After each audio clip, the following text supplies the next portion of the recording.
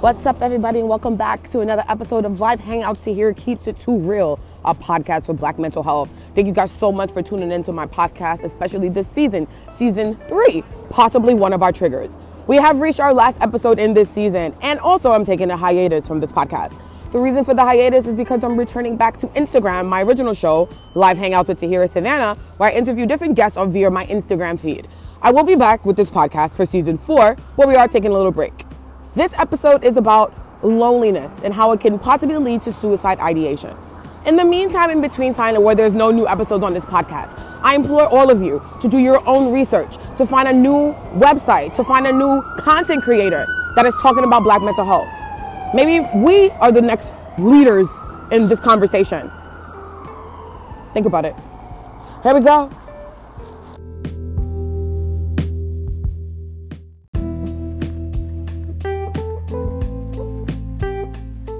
When loneliness becomes your friend, you're never really lonely. That's something a coworker, friend told me a couple years back. I was around like 25, 26. I had left a relationship. And I just remember like working. It was like a Friday and I'm like, I don't want to go to the movies. You don't even have no way to go to the movies. And I had this whole like moment of spiralness, and I remember it very clearly.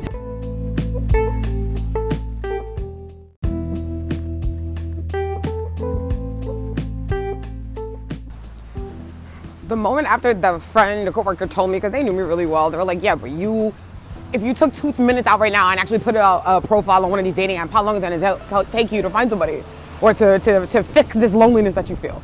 He's like, you're social, you get along with everybody. I'm like, that's true, I never really feel alone. Which brought me to find the definition or the difference between loneliness and solitude. While research clearly shows that loneliness and isolation are bad for both mental and physical health, being alone is not the same as being lonely. In fact, solitude actually has a number of important mental health benefits, including allowing people to better focus and recharge. Loneliness is marked by feelings of isolation despite wanting social connections. It is often perceived as an involuntary separation, rejection, or abandonment from other people. I want to stop right there on that word, abandonment. Because I may not understand lonely, but I damn sure understand abandonment.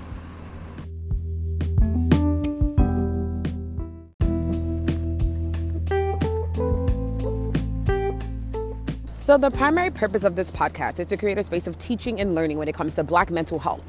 A lot of the stuff that I discussed in season 1 about my childhood, about my personal life, that was an introduction to the podcast for you guys to understand why I have something to add to this conversation. Right now, I want to talk about how I've grown and learned to recognize abandonment in other people. I think because I went through it myself to a degree. Also because I study humankind. I'm a humanitarian. Humanity is my thing. So someone who is operating as a person who feels abandoned usually feels that they don't need anybody. I love my alone time. They have this word called introverted. A lot of people use the pandemic as like, I told y'all this is how it should be and I don't like people. And it's not that you don't like people. You just haven't found people that like you. It's understandable.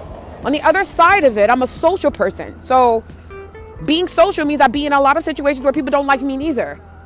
It means that I can recognize when the energies of people tolerating you and people just actually fucking with you.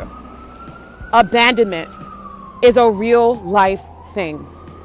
Tons of people are dying because they are lonely, because they've given up on their kids, on finding love, on their spouses, on a person who they've been taking care of who's been sick, on an elderly person who have changed the trajectory of your life. All of these things, people are dying. I've seen people go from bright bushy tail to no smiles at all. First thing that goes is your smile, then it's your voice. This is very important, you guys.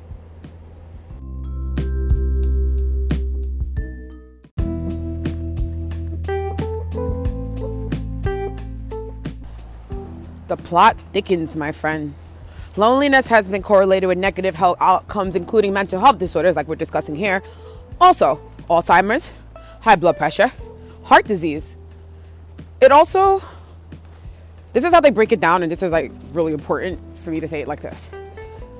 It involves an involuntary, so this is where the mental health, the sickness part of it, the disease. You can't pick who's sick or what you know what I mean? Sickness has no respect of person, like my grandmother raised me to say. Involuntary type of social pain. I'm gonna read that part again. Loneliness involves an involuntary type of social pain caused by a lack of connection, regardless of physical proximity to other people.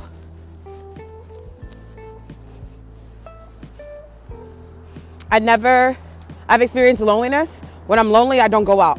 When I'm feeling like to hear my everyday, when I'm not feeling lonely and I'm just solitude, I hang out by myself all the time.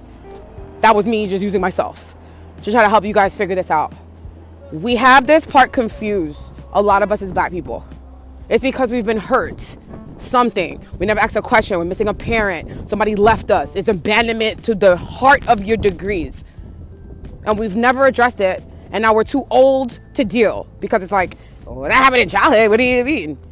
Do not let the past go unresolved for your mental health. A lot of this, as I learned at 30 with the first mental health breakdown, comes from childhood. We just didn't have the tools.